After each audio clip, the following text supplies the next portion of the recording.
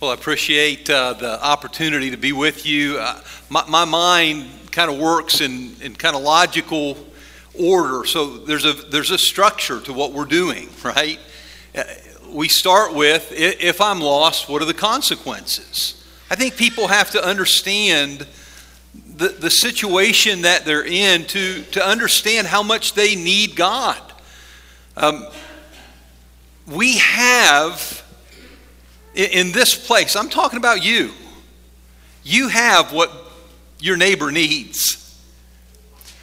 You have in Jesus, what you found in Him is what the person that you work with tomorrow needs. The people that you meet at the supermarket, the folks that wait on you in the bank, which I guess I'm getting older. My wife thinks that's funny.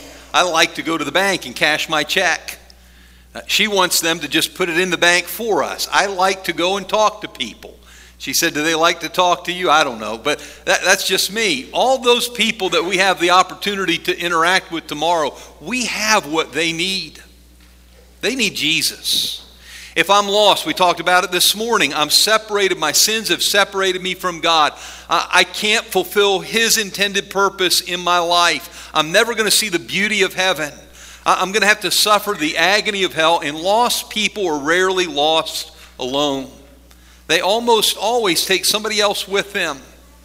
There are people in my life that are following me.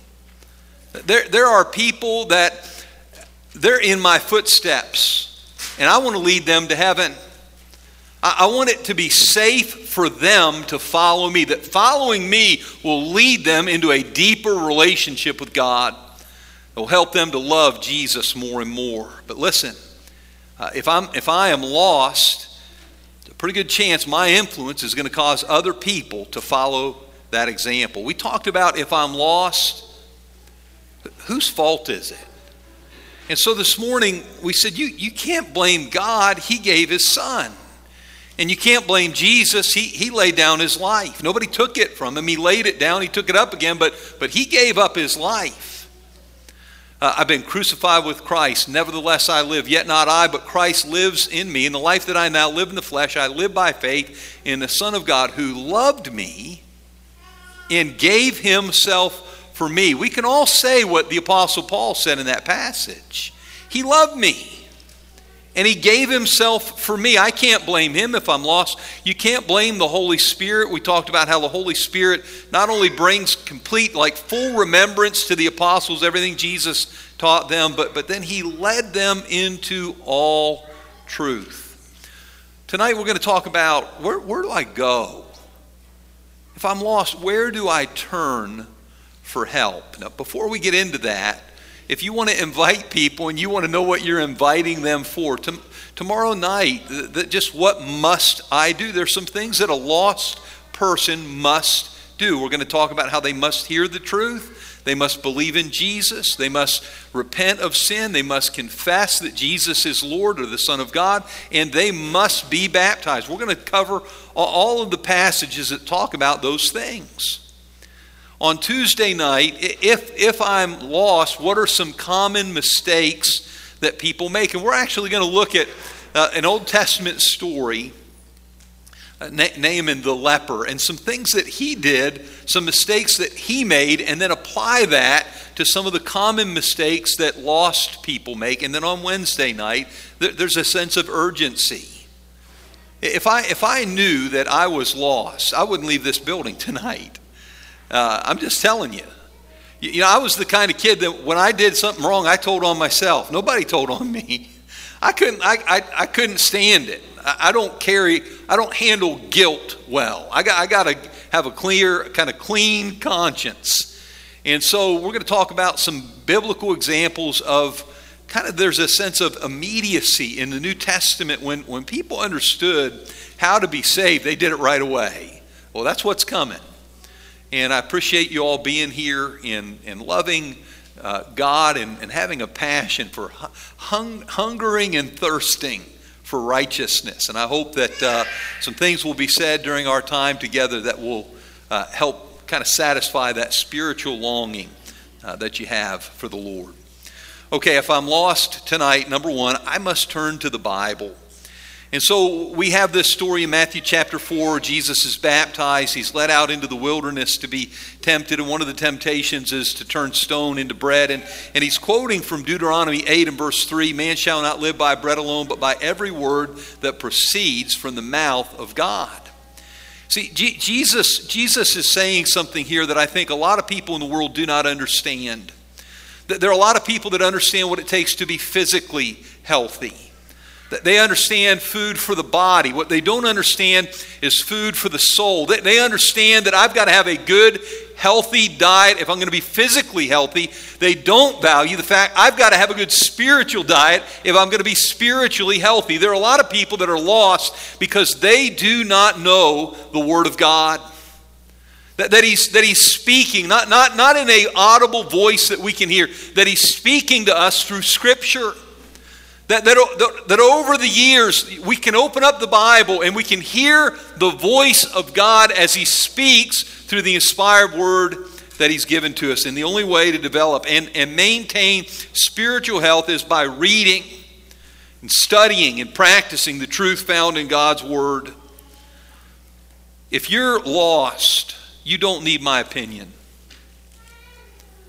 If you're lost, what you don't need from anybody else is what somebody, I think it was Mark Twain, called it the all-sufficient people say. He said, it's always like that in religion.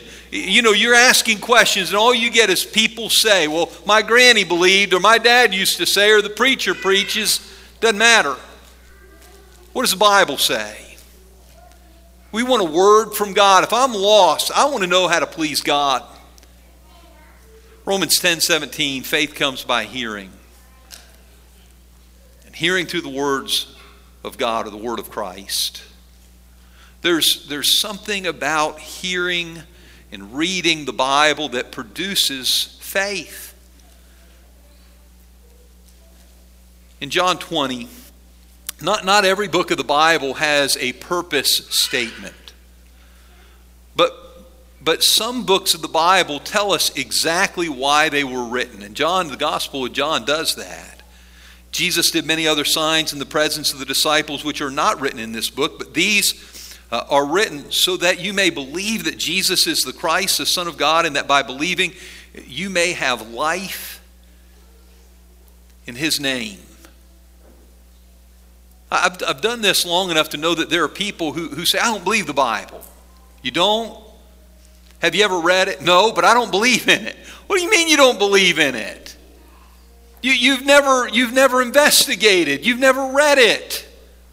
These, John says, I didn't write down everything Jesus did, but I wrote these things down so that you would believe that He is who He claimed to be and that you would have life in His name. You've got to read the Bible. If you're lost, turn to the Bible. 1 John 5 and verse 13, I write these things to you who believe in the name of the Son of God, that you may know that you have eternal life. I do a Bible study that basically breaks down in 3 sections. I want people to know who Jesus is. I want them to know what Jesus did for us, and I want them to know how to respond to that. And I always start with this. You can know that you have eternal life. How can you know that you have eternal life? He says, I write these things to you. We can know that we have eternal life through the things that have been written. If I'm lost, where do I turn? Man, run to the Bible. I'm so excited. There's a fellow that lives across the street from where I preach. He lives in an apartment complex right across the street. I've seen him twice now. And he said, I've been reading my Bible. And amen. Right? And he said, and I decided I'm going to go to church. If he keeps reading his Bible, you know what's going to happen? He's going to come to know Jesus Christ. He's going to develop faith in God. He's going to develop a confidence, not just believing in the name of the Son of God. He's going to know that he has eternal life. If he keeps reading the Bible, he's going to find out how to live a life that honors and pleases God. James 1 in verse 21, therefore put away all filthiness and rampant wickedness and receive with meekness the implanted word which is able to save your souls. Look, sometimes you got to do a little weeding, right? The word is the seed of the kingdom is the Word of God, and sometimes we've got to weed some things. There's some things in our heart that we've got to get out of our heart. He uses the words filthiness and rampant wickedness.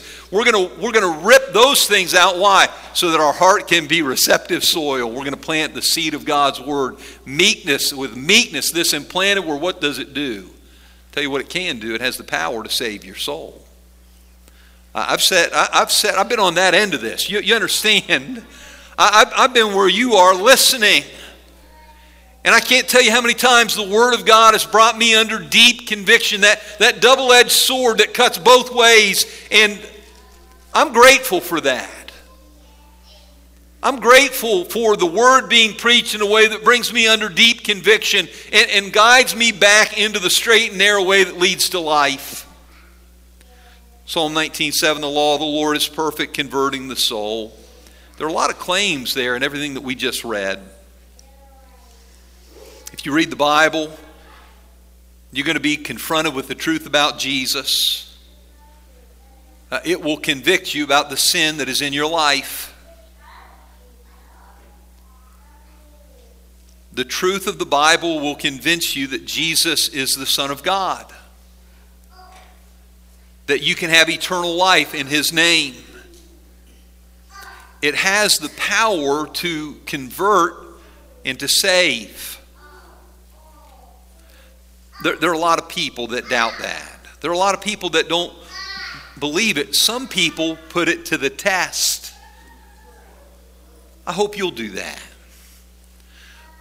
When my family first started going to church, and I'll talk to you more about that at the conclusion tonight, but there was a meeting. I don't remember all the different preachers that came to hold meetings, but there was one meeting that I remember because it didn't happen in the church building. It happened in the high school auditorium. And the speaker was a high school science teacher. And he used to be an atheist. And I thought, how interesting is that? We're going to go to the high school auditorium and listen to an atheist tell us about why he became a Christian. Maybe you have heard of Does God Exist? John Clayton. I don't subscribe to everything that John Clayton has written or all the different views that he's taken on creation. But I want you to listen to what he said about the Bible. He said when he first read the Bible, his goal was to prove that it was unreliable. He's got a little book, that's The Source, and he talks about why I left atheism. And he says, I read the Bible through from cover to cover 4 times during my sophomore year in college for the explicit purpose of finding scientific contradictions in it. He read it to prove it wrong. He said, by that, I mean statements in the Bible that were false to show how ridiculous it was to believe in God. I'd even decided that I was going to write a book called All the Stupidity of the Bible. He never wrote that book. Something amazing happened instead. As he read through the Bible, what did he say, 4 times? He was overwhelmed with conviction. Now I'm quoting from a pamphlet that he wrote called Leaving Atheism. He said, supper time came and I was sitting there. My roommate came in and he said, are you ready to eat? And I said, nope, I'm not hungry. Are you sick? He said, yeah, I'm sick. I'm sick of me. I'm sick of being sinful and selfish, using people, being dishonest. He said at the time, I didn't really understand what that meant. I didn't know what was happening, but now I do. He said that's what repentance is about. Getting so sick of selfish, egotistical, destructive living that turning back to God's way. To turn to a life that has value, meaning, and direction. He talked about, he knew where the Church of Christ was. And he knew that it was Wednesday night and that they would have a midweek service.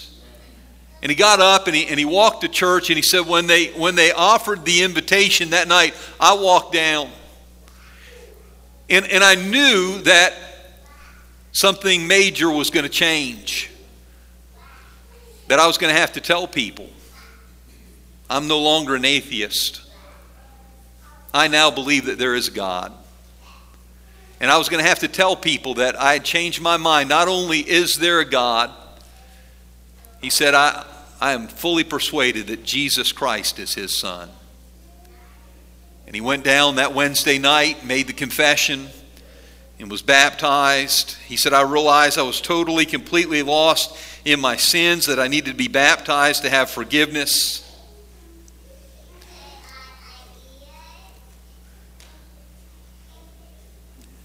Second Peter 1 and verse 3, his divine power has given us everything we need. This translation says required for life and godliness through our knowledge of him who called us by his glory and goodness. I know that this book will tell us who God is and what he's like, his holy nature. It will bring us to faith in Jesus, that Jesus really is God's son. But I'm going to tell you, this book, it tells you how to live. It tells you how to have good relationships with other people. Last time you invited me to come, we talked about, it was a marriage seminar.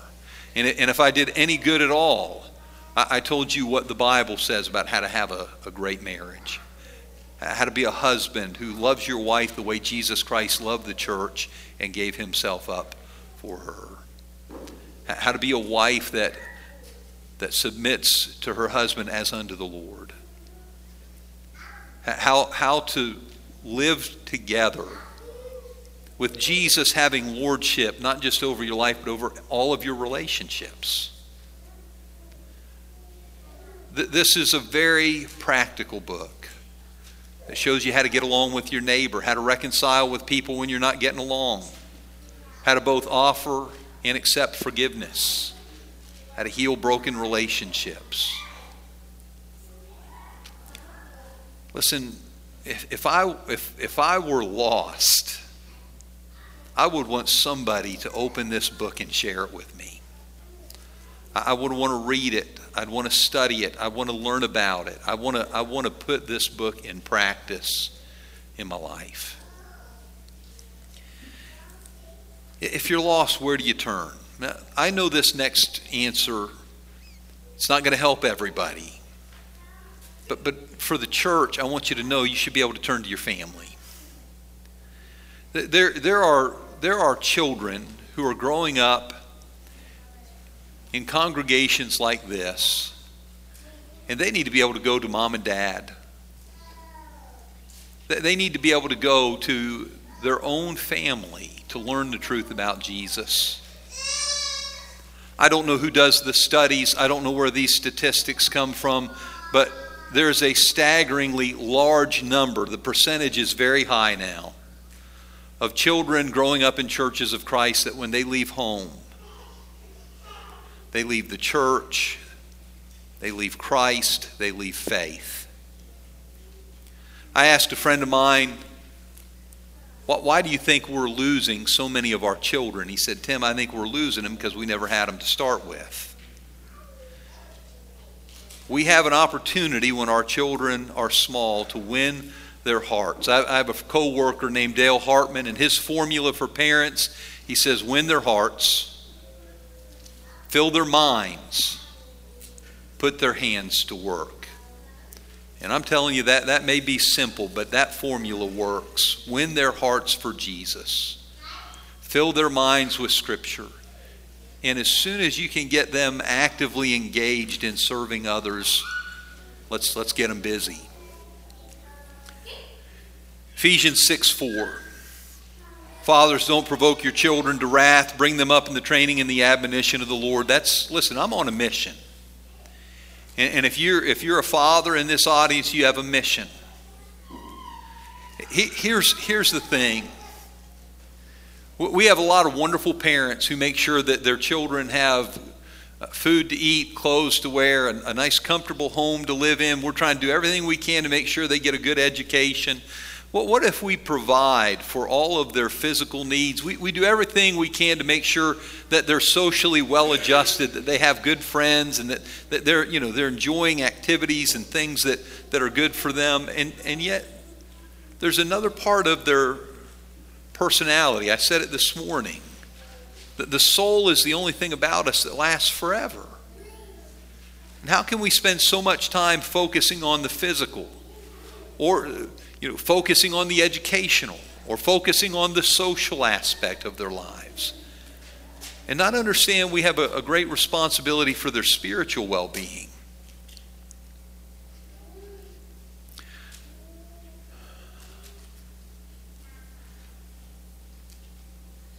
We need to pray with our children. We need to read the Bible with our children. We need to invite our children into serving the Lord alongside of us. I told Damon he's doing a great job back there, because sometimes I read this and sometimes I make it up as I'm going along. This is not on the outline. Here's some things that I did that were such a joy to me as a father. Bedtime was my time. And I like to read Bible stories to my children. And I like to sing with my children. And I like to pray with my children. That may not be the time that you choose, but find some time where you can do that. As a minister, I spent a lot of time visiting elderly people. And I spent a lot of time in hospitals. And I would almost always take one of my kids with me. In fact, to the point where if I walked in without one of them, the people were a little bit disgusted. They didn't want to see me. They wanted to see one of my cute little kids, And I remember one time we went to the hospital. I had about 2 or 3 songs that I felt comfortable, singing. I would do Jesus Loves Me, or Jesus Loves the Little Children, or We Love You with the Love of the Lord. And so there was an older fella, Herb Flegel, and we went in and we held his hand, and we had a prayer and we sang some songs. And one of the ladies from across, the patient from across the hall, started yelling out a request of other songs. I thought, lady, you don't know I got a limited deal here. I do about 2 or 3 songs. And she started to, could you sing? And I thought, I got to hustle out of here before they have me leading songs I don't know. Those moments are so important to the spiritual development of our children. If you want your children to serve God, invite them to serve God alongside of you. This summer, we left a day apart from each other. My wife flew with our 17-year-old son to Denver. We've got a youth minister that's from Denver. Our teenagers go up there every summer. They do service projects. They do vacation Bible school with the church there.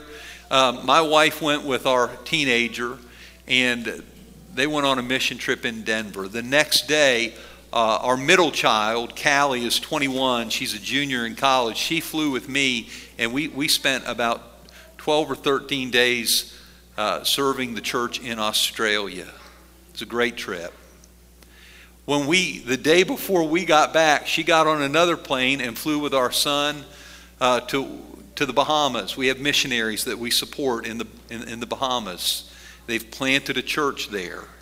And so a bunch of people from our congregation, it wasn't a youth trip, it was just a group of folks from North MacArthur that went down there.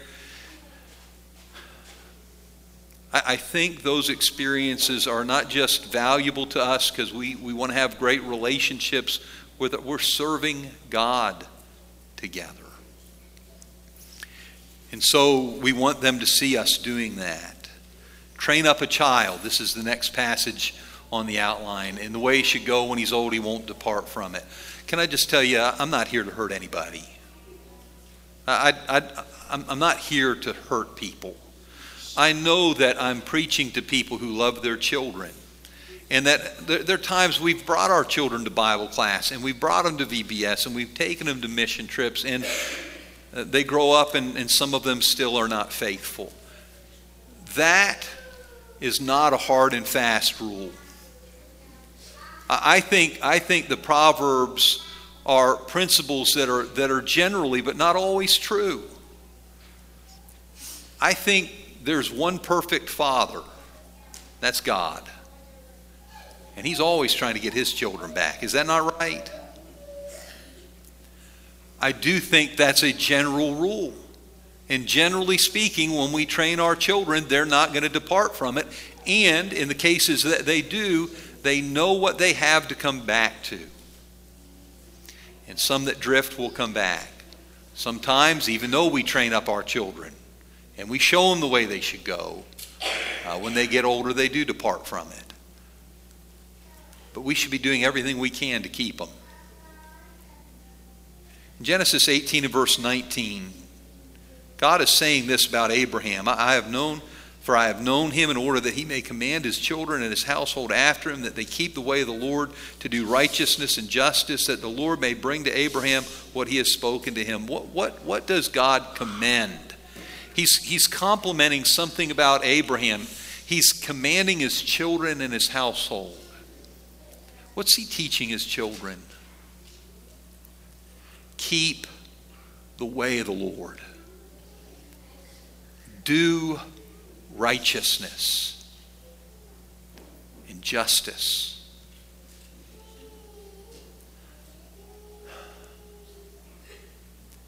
I want my children not just to know the truth.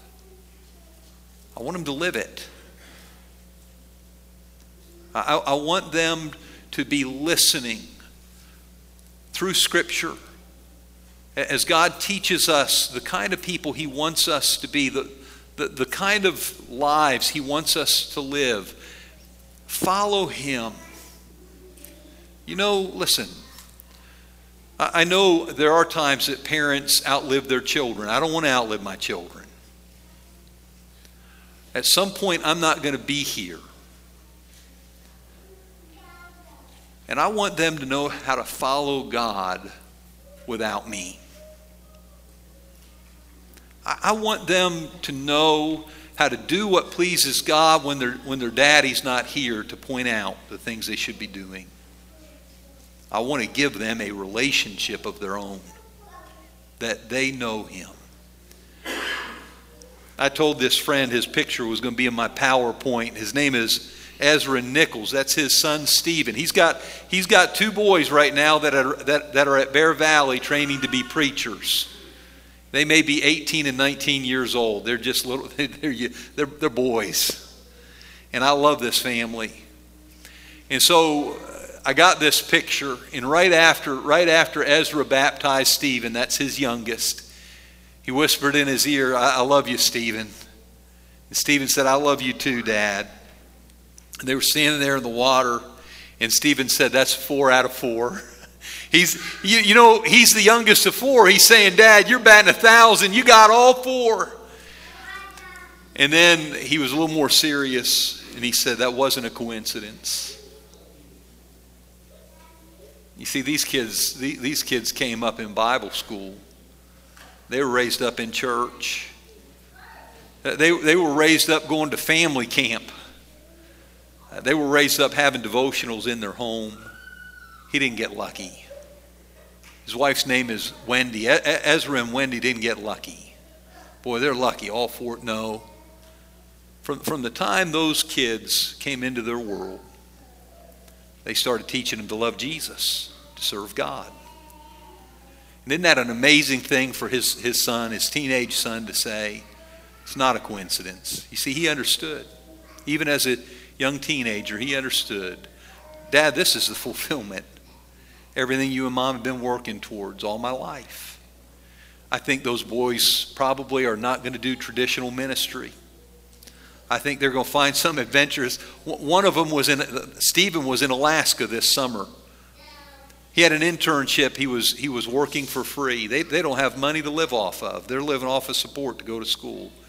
And he's up there serving some church in a mission point in Alaska. His brother was up in one of the northeastern states. One of his professors went up there to plant a church, and he went along with him.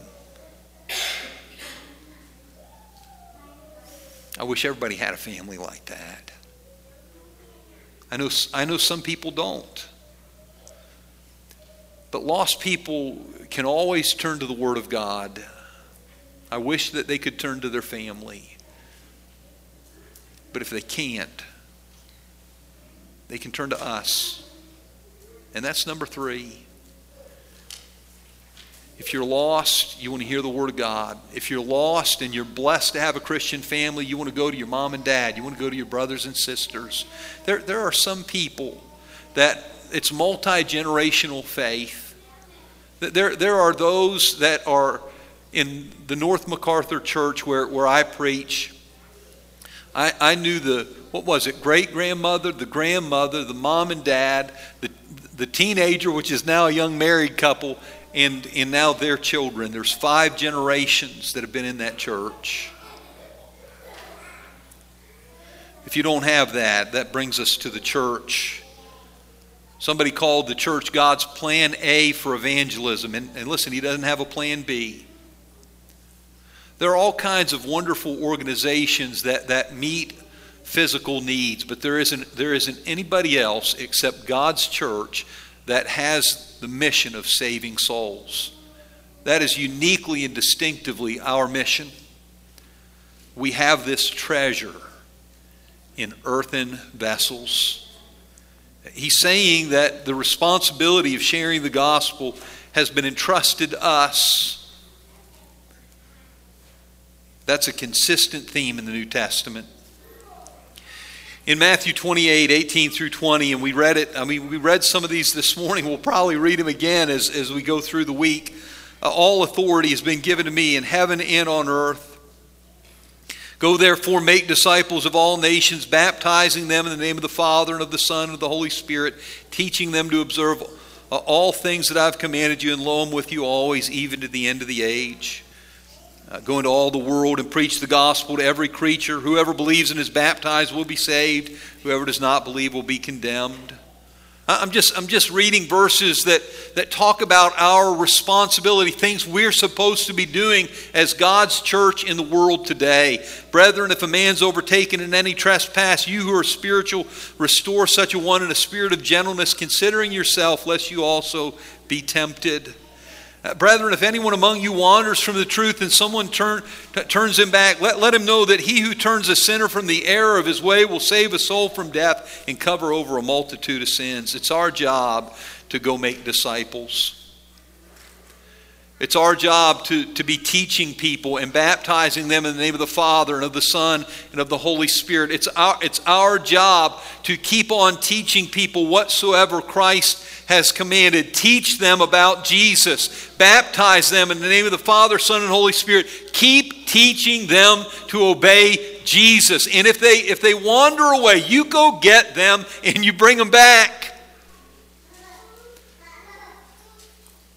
I'm working with a congregation that loves people but tells the truth. I don't know another way to do that. And there are people that come to us sometimes that are in a situation that God will not accept. And we've got to deal with that immorality in a loving way and make sure they understand we're here not to reject you, not to judge and condemn, but to love you. Listen, transformation through love. We want you to know how much God loves you, and in a loving way, we want to lead you from where you are to where God wants you to be. We have a visitor that met with one of our elders this morning, and he had a really difficult conversation. And we've had conversations like this before. There are things that if you are coming to Jesus, there are things that you have to turn away from. You cannot continue in sin expecting grace to abound. And I want to tell you, some of those conversations are difficult and painful. But we need to love people enough to have those difficult and painful conversations. We have to love people enough to tell them the truth. It's not just that this is immoral. It's not just that He's perfect in holiness and His standards of righteousness and all of that is right. But I'm telling you that God's ways are best. And we want God's best for other people. We got to share that with them. And sometimes that's hard.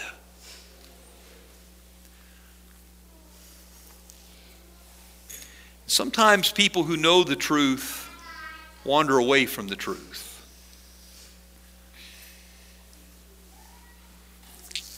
We got to go get them. We've got to love them enough that when they walk away from us,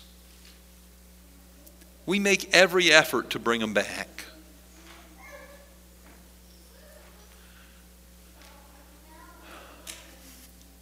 I met somebody tonight that said they read my book, The Domino Effect, and I tell this story at the beginning of the book. My dad dropped out of high school. I think he was a junior. He enlisted in the Air Force. He was stationed in Roswell, New Mexico. And while he was there, he met a member of the Main Street Church of Christ. And that man taught my dad and baptized him. He had to be in his late teens, early 20s. As a child, I didn't know that my dad was a Christian. We never went to church. He didn't go to drinking parties. We hosted parties. I went with him into the beer distributor. At one point, one of the homes we lived in, the beer distributor was right behind our house. Those folks could see me and my brothers playing in our front yard, and one Christmas they got us a football for Christmas. They knew us. I'd help load a keg into the trunk. I'd help carry in cases of beer. I saw things as a little kid that I should never have been exposed to, but I did. I told you about my oldest brother this morning that a couple years ago he passed away in his sleep. Well, Jeff was probably a sophomore or a junior in high school, and we weren't going to church.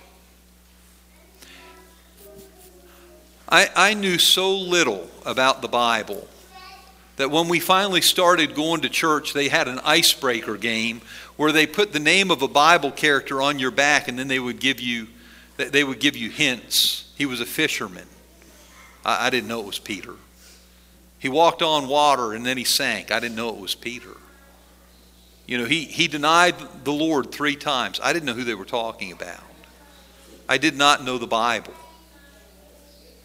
So my dad is looking at his 3 sons, and he's realizing that his oldest is about to graduate. If he's going to do something, he better do it now. He walks into the 4th and Arch Street Church of Christ. It was a weekday. The doors were open. The preacher came out, found him at the track rack. He was looking through the tracks on the wall. And his name was Lon Mahundro. He was a Texan. He'd gone to Sunset in Lubbock.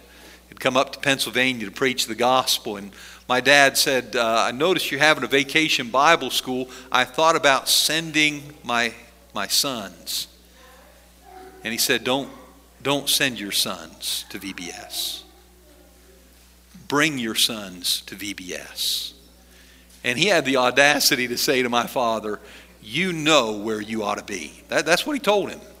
You know where you ought to be. The man had been out of the church for 20 years. They came to our home with film strips. You all remember film strips? Where they got a cassette player for the audio. They've got a projector. And they showed us Jewel Miller film strips. And I remember the day that my dad went forward and he was restored. And my mom went forward and she was baptized. And then I've got 2 older brothers and I was baptized and they were baptized. There are people that need hope. And they need help. And some of them are afraid to come to a place like this because they've heard alarming stories about the way some Christians have behaved. I told Gary this on the way over here tonight. That I know that's true. I know that's happened. It hadn't been my experience. I was a cussing little kid when I came to church. I'm just telling you. My brother and I started a club called the Cursing Club. Isn't that weird? If you hear a good one, I want you to teach it to me. That's true. That really happened. And we had a very full vocabulary. You know what those people did with us? They loved us. Do you know how I got to know God? Through people that loved God. They told me about Jesus. They were patient with the different. We were different. And throughout the course of my life, People like you have been patient with me, have forgiven me, have loved me, have encouraged me, have trained me, have believed in me. I'm not standing here doing what I'm doing tonight without people like you. I think about it all the time. Where would I be? What would my life be like if God hadn't brought those people into my life? You wouldn't know them, but I'll remember them forever. Lon and Jean Mahundro, Dixie Gavison, Barb Faint, Richard, Mary Jane Troutman, Jim Blood. These are the people that welcomed us into their homes, invited us over for dinner, taught us the gospel. I got to tell you, this is free. It doesn't help my sermon, but I like telling it. I was a high school basketball player. I broke my brother's record. I'm the all-time leading scorer in Middleburg High School. I had to put it in the sermon somehow. I had to fit that in. This preacher would come to the game, and at halftime of the JV game, all these people from church would come in, and my teammates knew who they were. They'd say, "Hey, Tim, the church bus just pulled up." And it was my preacher. It was members of that church. They traveled all over watching us play.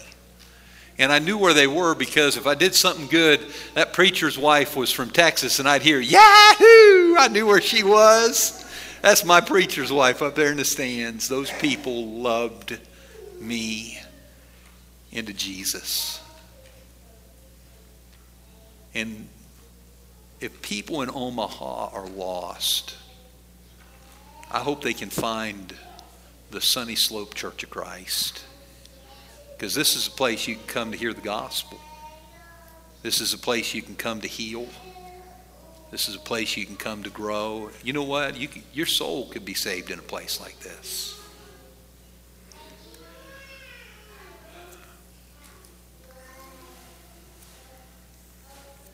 Last verse, Acts 4:12. Turn to the Bible, turn to your family, turn to the church. I think people are in one of two places tonight. You're either lost in sin or you're saved in Christ. There's no third alternative. There's no I'm somewhere in between. When you leave here tonight, you're in one of two places. Some of you may walk out of this building lost in sin. But you can leave this building being saved in Christ. Salvation is found in no one else. There's no other name under heaven given to men by which we must be saved. If you're lost, you must be saved. And the salvation you need, it's in Jesus. It's in Jesus. When I read my Bible, passages like Romans 6, 1 through 4, Galatians 3, 26 and 27, the Bible says that a way a person gets into Christ is by being baptized into Christ. Sometimes when I study with people, I just make a big circle. And I write down all the blessings. Life is in Christ. Grace is in Christ. Forgiveness is in Christ. Salvation is in Christ. Redemption is in Christ. There's no condemnation for those who are in Christ. The only way to be a new creation is to be in Christ. And we just put all these things that every spiritual blessing is in Christ. And then I help them understand what the Bible says. If all of the blessings that God has poured out from the heavenly places is in Christ, and according to Ephesians 1 and verse 3, that's where all of God's blessings are. They're in Christ. Then I want to be in Christ. And the way to get into Christ is to be baptized into Christ. We'll talk more about that as we go along tonight. If you have any questions about anything that we've said in any of the lessons today, I'm happy to talk to you. I know Gary's happy to talk to you. I think they're members of this church. I've been here before. I think there are people here that can tell you, they can open the Bible and answer your questions. But I got a question for you tonight. What are you waiting for? Whether you're outside of Christ and you need to be baptized into Christ, or you're a member of the church that just has not been committed, you need to come to Jesus. You know what really shocked me? When we shut down for the pandemic, I was overconfident. I said everybody that went home is going to come back. You know what? They didn't all come back. Some of them still haven't come back. They weren't committed. It's easy to drift. It's easy to slowly wander away from where you ought to be. And so tonight, the invitation, come to Jesus, come back to Jesus as we stand and sing.